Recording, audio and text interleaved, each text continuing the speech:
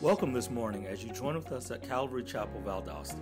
Pastor Deshaun Van Cleet will resume delivering the word from the book of Hebrews. Let us focus into what the Lord has to show us. Good morning. We are in Hebrews chapter 12, finishing up the chapter, verses 18 down to verse 29.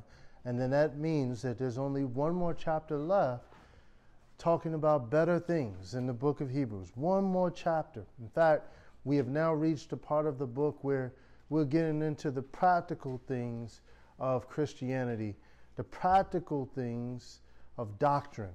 We had discovered and read through and studied the superiority of Christ, the superiority of the Savior, superiority. All right, anyway, the superiority of the He's superior. Let's just say that. And we went through that in chapters 1 through 10. And then right at the end of chapter 10, we transition into the priority of the saint. And we have been discovering some awesome things as we looked at the life of faith in chapter 11 and so many that went before us, how to live by faith, how to walk by faith, all those things. And then in chapter 12, it's just really all about running and finishing the race as we talked about last week. And so this week we're going to pick up with a theme that we have already gone through, that we started out with. And you're going to see this here in Hebrews chapter 12. But before we do that, let's give honor to the Word of God. And I'd like us to stand together as we read these verses, beginning with verse 18 of Hebrews 12, down to verse 29. Hebrews 12:18, it says, "For you are not come to the mount that might be touched, and that burned with fire, nor to blackness, and darkness, and tempest, and the sound of a trumpet, and the voice of words, which voice they that heard entreated that the word should not be spoken to them any more. For they could not endure that which was commanded. And if so much as a beast touch the mountain, it should be stoned or thrust through with a dart. And so terrible was the sight that Moses said, I exceedingly fear and quake. But you are come to Mount Zion, and to the city of the living God, to the heavenly Jerusalem, and to an innumerable company of angels, to the general assembly and church of the firstborn, which are written in heaven, and to God the judge of all, and to the spirits of just men made perfect, and to Jesus, the mediator of the new covenant, and to the blood of sprinkling that speaks better things than that of Abel. See that you do not refuse him that speaks. For they did not escape who refused him that spoke on earth, much more shall we not escape if we turn away from him that speaks from heaven, whose voice then shook the earth. But now he has promised, saying, Yet once more I shake not the earth only, but also heaven. And this word, yet once more, signifies the removing of those things that are shaken, as of things that are made, that those things which cannot be shaken may remain. Therefore, we receiving a kingdom which cannot be moved, let us have grace, whereby we may serve God acceptably, with reverence and godly fear, for our God is a consuming fire." Father, thank you for your faithfulness in giving us this written record, Lord, that we could study, that we could pay close attention to, where we may find all that we need to live a godly life. And so this morning we pray that you'd help us, Lord, just for these few minutes that we have here, to be attentive, to be ready, to have expectation for what you say to us, what your Spirit would communicate to us. And I just pray, Lord, that you would make up, Lord, whatever is lacking in us in faith, Lord, whatever is lacking in us spiritually, that you would make it up today, that we will understand that thing, whatever it is today. And Lord, help us to not just be hearers of the word, but doers of this word, Lord. We pray this in Jesus' name. Amen. Please have a seat.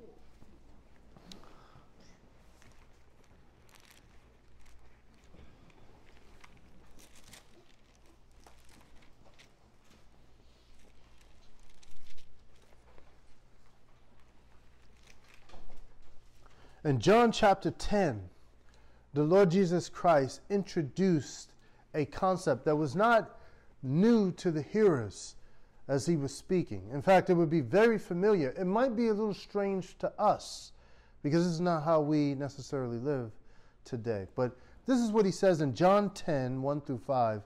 He says, "Verily, verily, or truly, truly, I say to you, he that does not enter by the door into the sheepfold, but climbs up some other way, the same is a thief and a robber.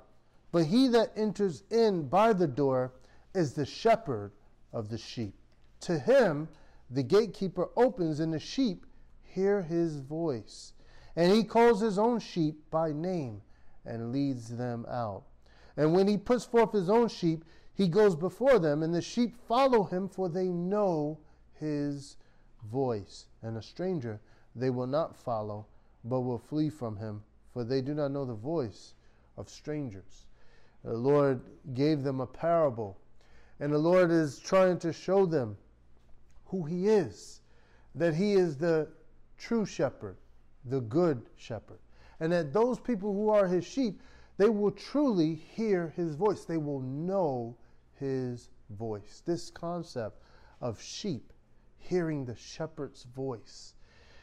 Back then, in the first century, this was understandable. There were many shepherds. They knew this concept very well. We don't know this too well today because we're not an agrarian society, and many of us don't have sheep and things like this. Some people have chickens, and that's a different concept being here in the South. I've never even heard of that. But people have chickens and they have animals and stuff. But we normally don't understand that whole idea. But this is a true idea. In fact, this is an idea that God actually ingrained in his creation. If you think about a sheep, most people like to say that sheep are dumb. That's normally the general consensus. They say sheep are just foolish because if one sheep desires to run over a cliff, all the other sheep will run and follow him right over the cliff. And that might be true, but they're doing something that has been programmed in them. It's not because they are dumb. Even though we would say, like, that's just dumb, you're going to run off the cliff, not even think about it. But what they're doing is they're protecting themselves. See, sheep are very smart creatures. Sheep are known to be very discerning creatures. In fact, if you put up a shepherd with a stranger and you have the stranger call out to the sheep, they will not listen to the stranger. They don't recognize the stranger's voice. They won't even come. They'll just ignore the stranger. It's not until they hear the voice of the shepherd that they all begin to come, because they know that the shepherd has something for them, that the shepherd would lead them to good pasture. So the sheep are very discerning. They know the shepherd's voice because the shepherd's going to do that. And also the sheep, they like to hang in flocks for protection. See, if they straggle alone by themselves, they're prime prey for a predator. So they couple up. They hover up with a bunch of other sheep. This is how they protect themselves. They have a natural sense of flight built into their whole DNA. They run at the instance of any sort of danger or even a stranger. They'll run. They will not come near. They will run. That's a very smart creature, if you ask me. Very, very discerning. Now, you know, the Bible tells us that we are like sheep. In the book of Isaiah, he tells us that we, like sheep, have all gone astray, going after our own way. The Lord is the one that came and grabbed us up. It tells us in Psalm 23 that the good shepherd will lead us to pasture, like sheep. God wants us to be discerning like sheep. I like how he says there, when we just read that verse in John 10, that my sheep know my voice. Now, you got to think about this. The sheep are trained to hear and recognize the voice of the shepherd. But what about the baby sheep? The little The little lambs, the ones that come up, what about them? How are they able to recognize the voice of the shepherd? Well, initially they don't. They don't recognize the voice of the shepherd, but what they do is they couple themselves with those that do. And so if the flock knows the voice of the shepherd, then the newborn is going to go with the flock to the voice of the shepherd until that newborn is trained to recognize and discern the voice of the shepherd. And then it's like clockwork. All he has to do is call them, and they come. In fact, I encourage you, go on YouTube. There's many videos of people demonstrating this very precept out. They'll have some strangers try to call to it, and they just ignore them. They won't even do anything. Then you have the shepherd come, and they all come, just like little children. They just run up because they know that the shepherd is going to lead them to good pasture. He's going to have good food for them. They trust him. Gang, as we reach Hebrews chapter 12, we have to think about this very same concept. We have to be like the sheep, knowing the voice of the shepherd. We have to be like sheep that are very discerning. And we'll not listen to any voice, only the voice of the shepherd. This is exactly what we're going to be talking about this morning, is discerning his voice. In fact, that's the title of our message, is discerning his voice, is being able to know his voice. The Lord Jesus says, my sheep know my voice. Just like I told you, the little lambs, they spend time. They are familiar with his voice. And so there are three voices that we find here in Hebrews chapter 12, verse 18 to 29. The first voice is the voice of Sinai, the voice of Mount Sinai, in verse 18 to 21. That's a particular voice. And it's a voice that God has not called us to, even as it says there in verse 18. We have to concentrate on that and dive into it. Then you have the voice of Zion. This is the voice of the new man, the voice of a new way, the voice of the Lord calling us to himself. And then we have verse 25 through 29, which is the voice of the Son. Not S-U-N, but S-O-N. The voice of the Son. Being able to recognize and know the voice of God's Son, our Lord Jesus Christ. We have to discern his voice. If we're going to be discerning Christians, if we're going to be wise Christians, if we're going to be solid believers, then we must recognize his voice. We must recognize it. Now, God is able to speak in all kinds of ways. God can speak audibly. God can speak through other people. He can speak through our hearts, putting something in our minds. But God chooses to speak primarily by his word. See, Psalm 138 tells us that God honors his word above his name. God's word is very important because it's active. It's alive, as we read in Hebrews 4:12. God's word goes out and accomplishes what he sets it forth to do. In Isaiah 55, it tells us that. God's word is important. In fact, there was a whole chapter written to God's word in the book of Psalm 119. That is all about the word of God. All the many facets and features of God's word. That's what we need to concentrate on. This is how we hear his voice. But there are other voices sometimes that we get ourselves caught up in. So let's look here at Hebrews chapter 12, verse 18. It says, "For you are not come to the mount or the mountain that might be touched, that you can touch, and that burn with fire, nor to blackness and darkness and tempest and the sound of a trumpet and the voice of words." What he's explaining here to us is what we find in the book of Exodus chapter 19. Let me help you with the setting of where this text comes from. A good Bible student will always pay attention to four things when you're looking at a passage in the text, in the scripture. You always got to look at the setting. You need to look at the wording. You have to look at the meaning. And finally, the living. What do you do with it? Those four things. And so I want to look at the setting of this text. The setting right here is coming right off of the heels of the Israelites going through the Red Sea.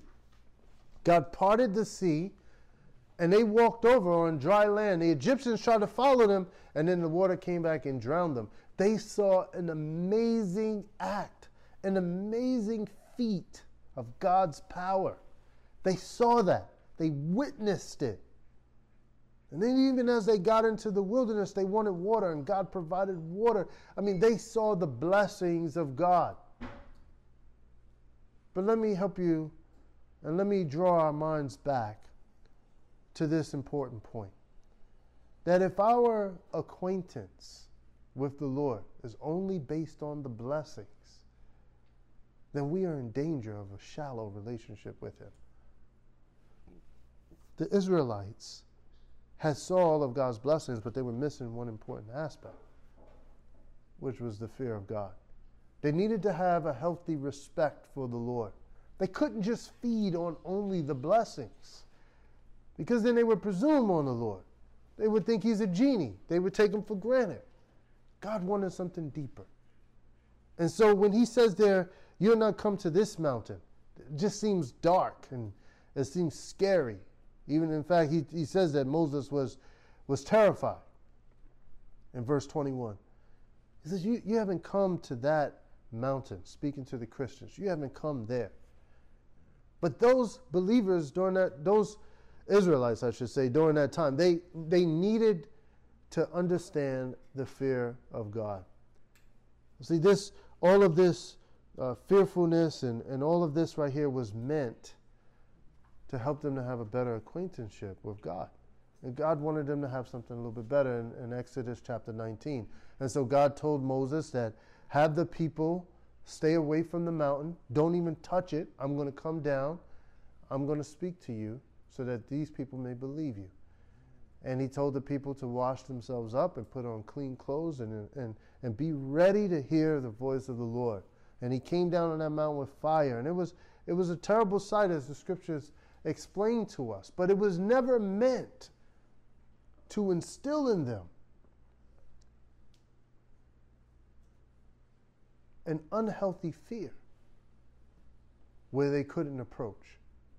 What God was trying to do during this time was to instill in them a healthy fear of God and not have them fear to approach God.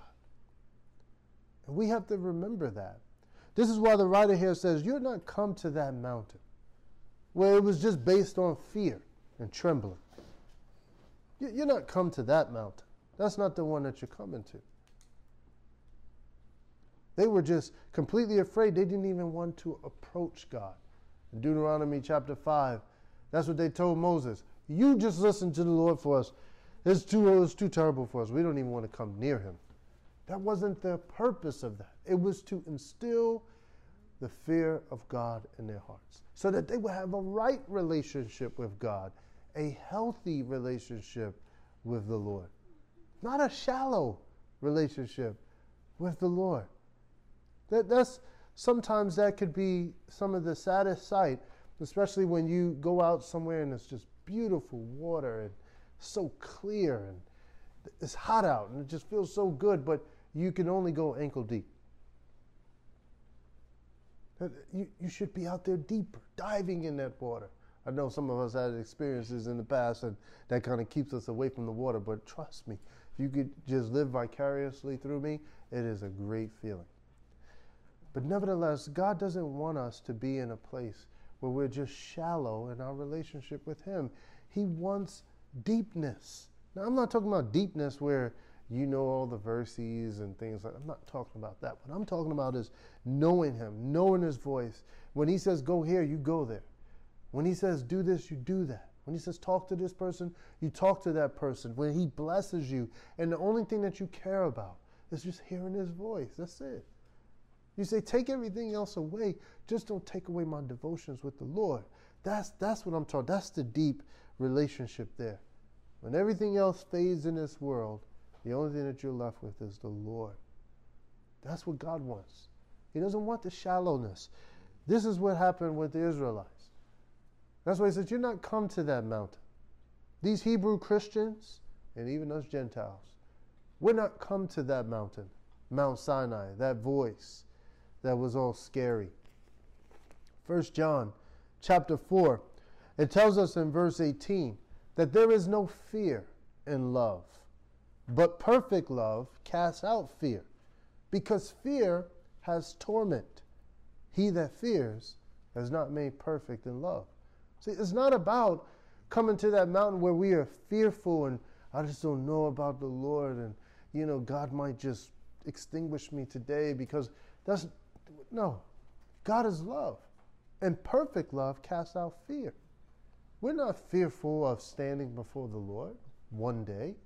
We are fearful that we didn't go all the way in for the Lord while we're here on the earth. But we should be ready to see the Lord, ready to draw near to him.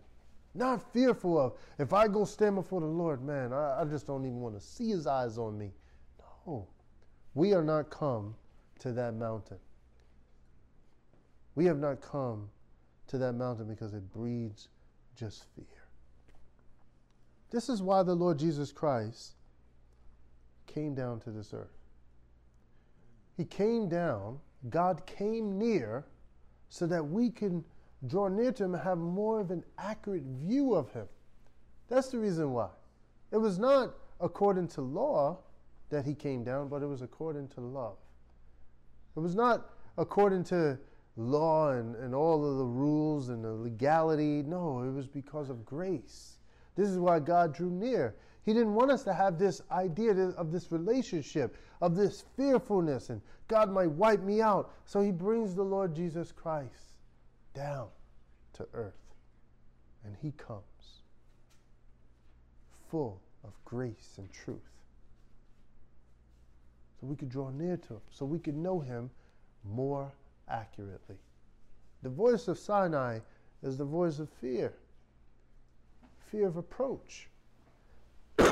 Discerning his voice is not coming to that mountain where we have a fear of approaching God. Listen, the only time that we normally have a fear of approaching the Lord is when we are doing something that's not right.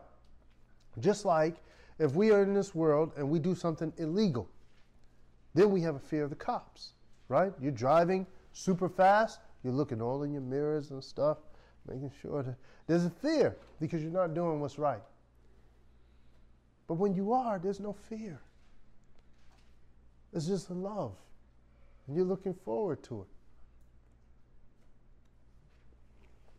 This is why we're not come to this mountain.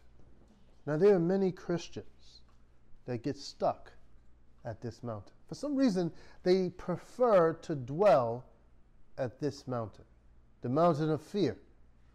The mountain of trembling. The mountain of legality. They're not walking in grace. They're limited. They're chained up. And they choose to dwell at this place. Look, dwelling at this mountain. Let me tell you, dwelling at this mountain, what it ensures is that you have an Old Testament mindset and a New Testament church. You're just coming with straight legality in your relationship with God. It's a contract. If you do this, then God will do this. And if I do this, then God's going to do this. And that's not a relationship at all. That's an arrangement. That's an agreement. It's not a relationship. We are not come to this mountain. He's trying to draw those Hebrew Christians out of that Judaism, out of all of that religion. And he's trying to draw us, Gentiles, out of that system of the world and say, look, you're not come to this type of mountain where you are engaging with God and you're trembling all the time. No, you're not. You're not. You're coming to a different place. You come into a place of grace. You come into a place of truth. So we have to watch out for that voice of Mount Sinai that is trying to draw us back in and get us into a whole legal arrangement with God, into a fearful arrangement with God where we won't even approach God. We have to steer clear of that. Notice it says in verse 22, but. I like that interjection right there. But because it helps us to look at that mountain that we are not coming to. The mountain that those Israelites were fearful of and that they rejected. I don't want anything to do with the Lord. He says, but you are come to Mount Zion. In the Hebrew, the word is Sion, Mount Sion. And it actually means a sunny mountain. It is a high place, a strong place, a bright place. It is a place that you want to be. It's not a dark place. The darkness and the trembling and burning of fire and the sound of the trumpet and the voice is just loud, and it just breathes everything that makes you afraid. No, we are coming to Mount Zion, a bright place. That's where we're come to. The voice of Mount Zion, it speaks of everything that is new. It speaks of a new way. It speaks of a new fiber, a new man. That's what Mount Zion is all about. Is a newness. 2 Corinthians chapter 5, verse 17. I remember as a Christian, as I got saved and was a part of this church called New Beginnings Christian Fellowship, they had this banner on the back wall behind the stage. It was a reminder to everybody that came in and became born again. And it was this verse, 2 Corinthians 5:17. If any man be in Christ, he is a new creature. Old things are passed away. Behold, all things are become new. This is all about newness. That's what Zion is all about. But you are come to Mount Zion. Now, Zion physically in the scripture was the place where David put his city. It was known as the city of David. It was where Jerusalem was. This was Mount Zion. It was a city that was set on a hill. It was the city of God because David was a man of God, a man after God's own heart. And so it was called Zion, this sunny mountain, this hill. He says, this is where we have come to as Christians. This is where we're coming to. This new place, this new way, something fresh, something different.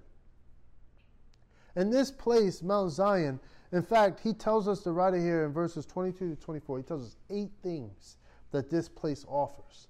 8 things. He says, we have come to the city of the living God, the heavenly Jerusalem. Number 2, an innumerable company of angels. Number 3, to the general assembly.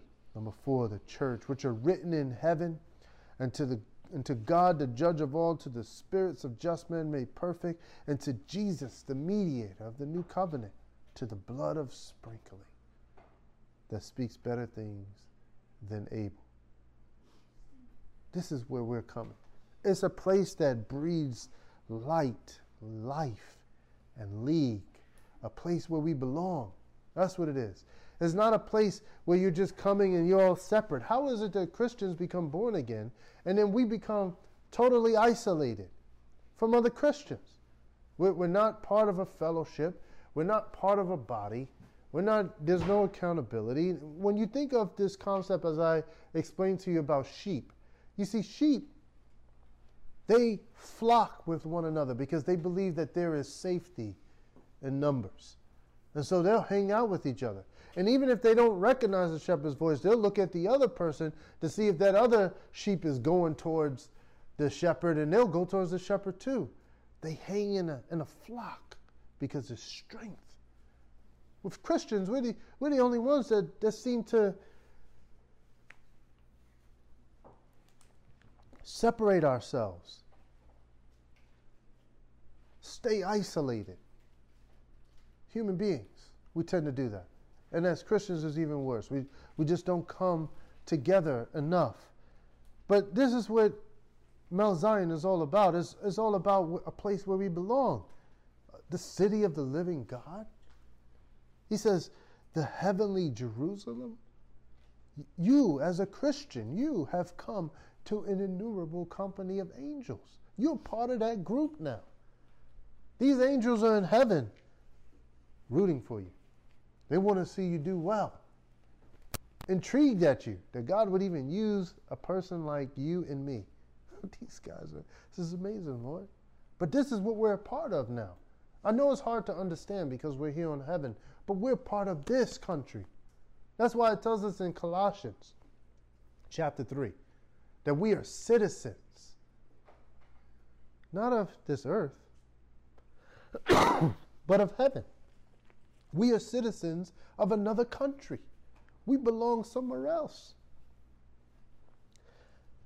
We belong to the General Assembly and Church of the firstborn. Who's the firstborn? The protokos. It's what we read in the book of Colossians, chapter 1. He's the firstborn. He has preeminence, the first place among everybody. That's what it means. We have come and we're part of that General Assembly in the church. We're part of the body of Christ. I know here in the South they have membership and things like that, and we don't have membership here at Calvary Chapel. But we do believe that when you become a Christian, when you are born again, you become a member of the body of Christ. And it is now your responsibility as a member to be part of that body, to find out what piece you are. Are you a pinky toe? Are you a nose? Are you an appendix? What are you in the body of Christ? Find out your purpose, because you are a part of the General Assembly and Church. This is the voice of Zion. This is what we need to discern. You're not meant to be separated in your own man. The Bible says that none of us lives to ourselves and none of us die to ourselves, that we are the Lord's in Romans chapter 14. This tells us that no man can just say, I'm just by myself, I'm a nomad, I just do better by my... No, that's not how it works. We are part of something. We are part of this body. That's what the voice of Zion is telling us. The General Assembly and the Church of the Firstborn, which are written in heaven, we have come to God, the judge of all. So we don't have to fear that we're going to be mistreated or others are mistreated. We can trust that God will plead our case. We come to the judge of all and to the spirits of just men made perfect. We're part of so many people that have gone before us. We just read in the beginning, chapter 1, that we are surrounded, not chapter 1, but verse 1 of chapter 12. We are surrounded by a great cloud of witnesses. There are many people that have gone before us. They're waiting for us in heaven. This is what we're a part of. And notice he says in verse 24, we have also come to Jesus, the mediator of the new covenant. Jesus, the middle ground. He's the one that connects it all together. This is who we have come to. Look, coming to Mount Zion is coming to Jesus. And coming to Jesus is coming to a great message of grace. This is why he says there, into the blood of sprinkling that speaks better things than Abel. Now, what was Abel, what were he talking about here? Now, this could be two things that the writer is talking about. It could be talking about the sacrifice that Abel gave there in Genesis chapter 4. It says that Abel brought a firstling of the flock. That's what he offered to God, and God had respect to his offering. And Cain brought some produce from the ground, and God didn't look at it. It could be a better sprinkling. Like Abel's sprinkling was the blood of animals. Christ is the sprinkling of his own blood that makes us pure and clean. Or it could be speaking of the blood of Abel that was shed when Cain killed him, and that blood cried out for justice. This blood of the Lord Jesus Christ is crying out for grace. It's calling us, beckoning us, telling us to come to me, come to me. So, but we're coming to better things. When we come to the Lord Jesus Christ, it's better things of those things in the past. For the Hebrew Christian reading this, it was better things in the first century than going to the temple and sacrificing that dove or that lamb or that calf. For us, Gentile Christians, is better things than that which is in the world. We have come to better things in Mount Zion. This is what the study through Hebrews has been all about. Better things. There are better things for us. We are come to better things. This is the voice of Zion. Being able to discern We don't want to be stuck at Mount Sinai, where there's just fear and there's torment and we don't have a relationship. But we want to embrace the voice there of Zion, because there's so much. You know, the thing that people deal with today more than anything is a desire to be a part of something. Most of the time when people are separating themselves, isolating themselves, is when they don't feel like they are part of something. When they feel that they are excluded, that they don't fit in. This is how a lot of depression begins to sort of set in with people, because you don't feel like you fit in somewhere. I'm trying to tell you right now, you fit in to the kingdom of God. If you're a Christian, if you're born again, you are part of something much, much bigger than the things here on earth. You do fit in. There's a place where you belong. You belong with the Lord. You belong with the people of the Lord. That's where you belong, not with the people of the world. So many Christians are trying to just, for the sake of, they say it's the sake of the gospel, and so they go against all integrity and they go against everything in Scripture, and they say they're trying to win people to Christ, and so they go out and be part of the world. And they neglect the people of God. And so they begin to look just like the world. That's not what we're part of. We're part of a different country. You belong somewhere. Now, the last voice that we come to here is the voice of the Son.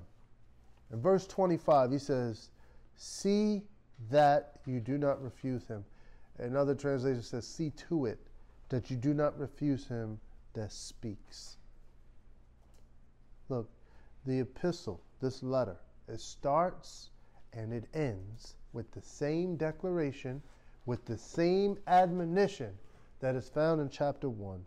If you go back there to chapter 1, verse 1 and 2, it says, in the book of Hebrews, it says, "God, who at various times and in various manners spoke in times past to the fathers by the prophets, has in these last days spoken to us by his Son, whom he has appointed heir of all things, by whom also he made the worlds." The way that the letter starts is the way that the letter ends. See to it that you do not refuse him that speaks. It's drawing us back as Christians to the first priority, which is listening to the Lord Jesus Christ. This is the first priority of the saint, listening to the Lord Jesus Christ. We can't miss that. We must pay attention to it. Do you remember in the book of Luke, chapter 9, what was said there? In Luke 9, in verse 35, it tells us that in that chapter, in that record that was written down for us, that Peter was on this mountain where the Lord was transfigured. He was changed. Peter was there, and two of his other guys were there too. They were asleep. Peter woke up. When he woke up, he saw the Lord, Jesus Christ, in dazzling white clothing, so bright that he could barely look. And he was there talking with Moses, who represented the law, and Elijah, who represented the prophets. And Peter was so overcome that he was just like, "Lord, this is great. Let us make 3 tabernacles, 3 tents, 3 booths. One for you, one for Moses, one for Elijah. Like, you guys, we're going to fellowship. We're going to do it." And then it said a cloud overshadowed him. And Peter began to become very afraid. And the voice came out of the cloud in Luke 9:35, and it says, "This is my beloved Son. Listen to him." Do you see what the Father said? Listen to him. This is the same word that we hear in Hebrews 1, verse 1 and 2. God has spoken to us by his Son. Hebrews chapter 12, verse 25. See to it that you do not refuse him that speaks. Listen to him. This is what it says. Listen to the Son. If you're going to discern anything, we need to discern his voice. Now, how does he speak? I mentioned that to you in the beginning, that he speaks through his word primarily. Jesus sought to point the disciples and his people that were following him to the word. That's where he pointed them. Now there are some doctrines out here, they're into the Rhema word. That's what they say, the Rhema word, R-H-E-M-A. And that is the voice of God, the voice of God that can speak now in the present. God can do anything he wants. But the problem with some of that doctrine is that they say, I need the Rhema word, like I need God to speak something fresh to me right now. And those words that they say that they receive from God are words that contradict the word of God, the Logos, this word of God, this written word. And so they hold this Rhema word over this Logos word. And so this word, these words here, 66 books, they become inconsequential to them. They don't even matter. So you could receive a word from God and it contradicts the scripture. That's not a right word from God. I'm trying to steer you in the right way. The way that we hear from the Son, the way that we listen to the Son, is we spend time in this book. Because the Lord said in the book of John chapter 5, you search the scriptures thinking that they give you eternal life, but they are the things that point to me. The scriptures are pointing to him. That's what he says. In the book of Luke, chapter 24, when they were walking on the road to Emmaus, and he came up to them, and they didn't know it was him. And he was asking them, why are you all sad? And it was like, because we thought Jesus was going to do these things, and it wasn't. Maybe it wasn't. We're not sure. And they were vacillating in their faith. What did he bring them to? Not to some new novel word. No, it didn't say that. In Luke chapter 24, he says, ought not Christ to have suffered these things and enter into his glory? Luke 24:27. And beginning at Moses and all the prophets, he expounded to them in all the scriptures the things concerning himself. He pointed them back to the scriptures. You want to listen to the Son, you got to know the Word. You want to hear his voice, you have to consult and seek the Word. Now, that doesn't mean that God can't just speak audibly right now, but the Word of God is important to him. His Word is active, is alive. It pierces the innermost thoughts. It is speaking to us.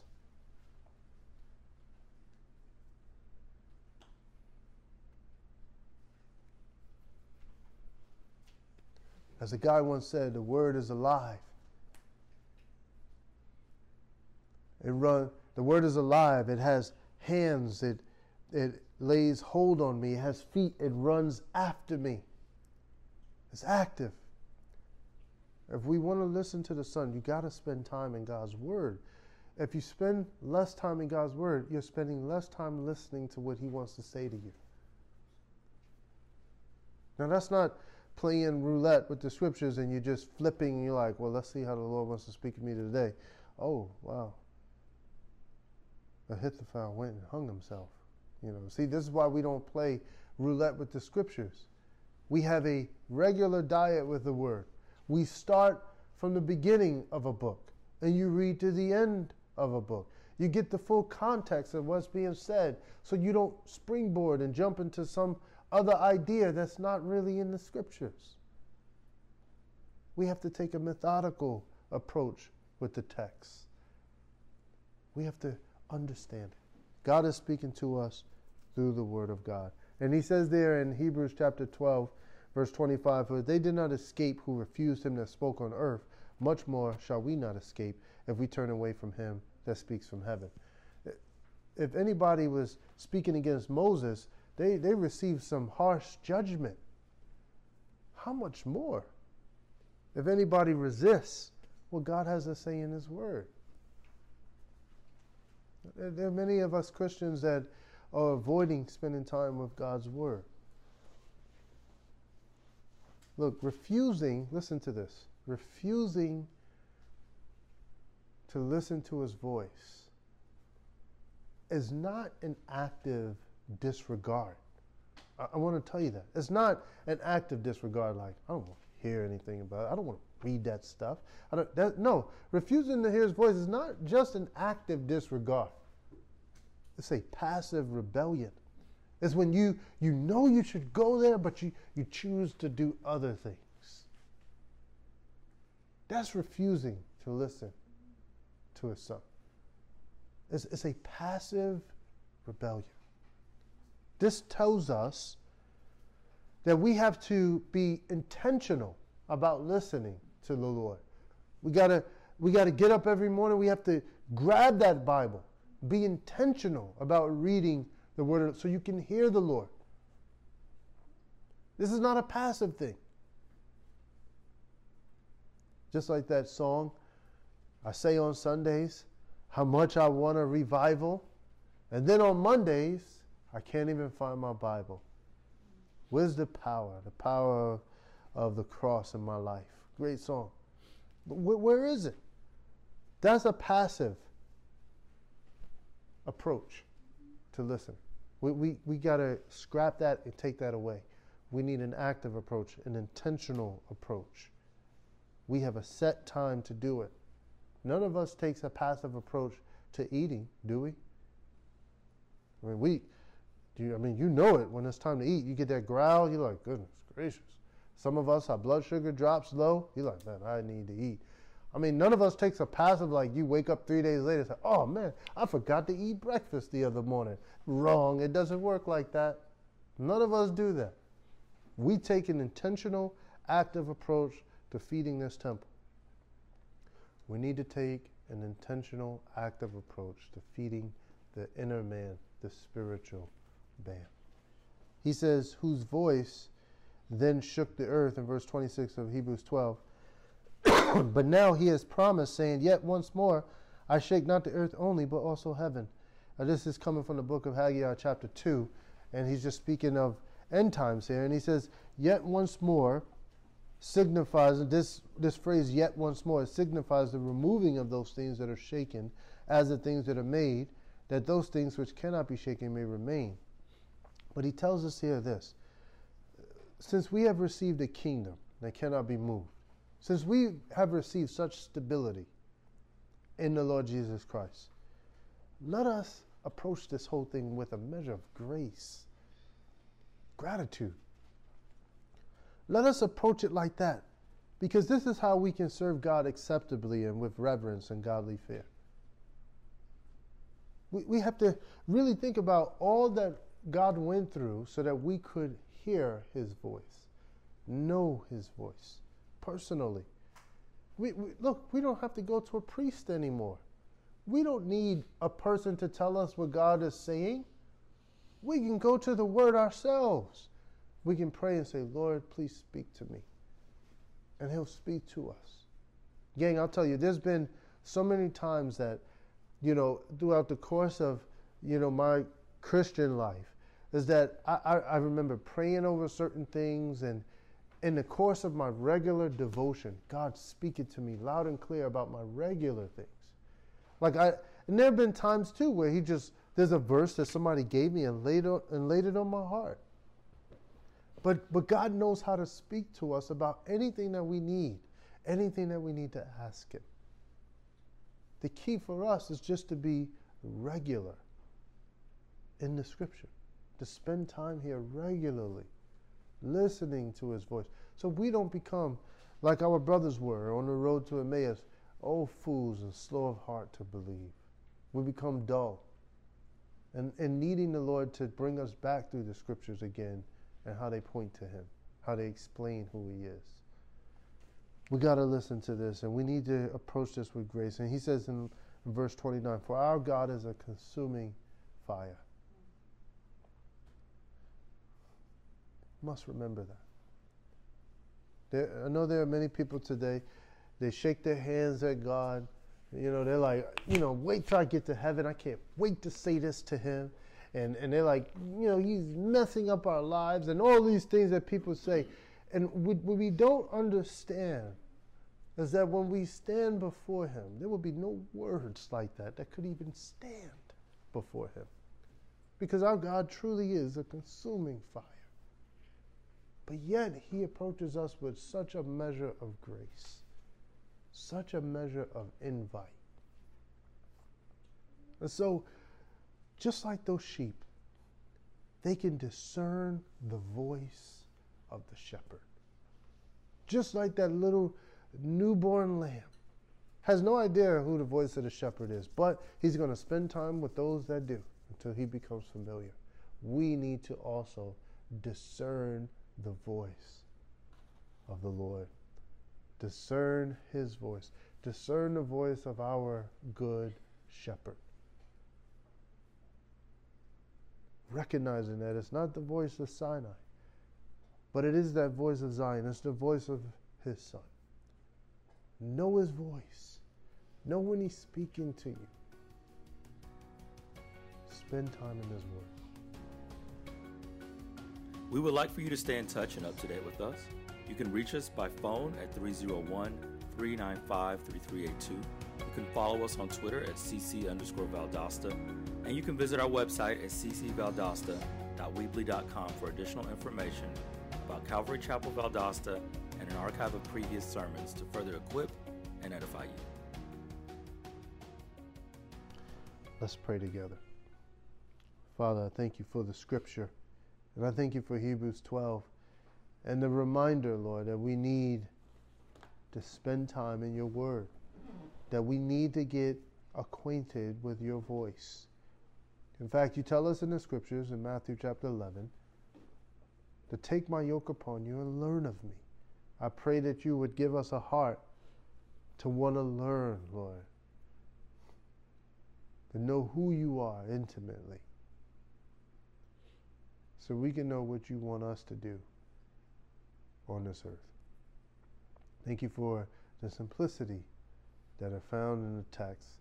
And I just pray that you will continue to move us with this message, and that we would ask you to just speak to us more, reveal to us more. In Jesus' name we pray. Amen.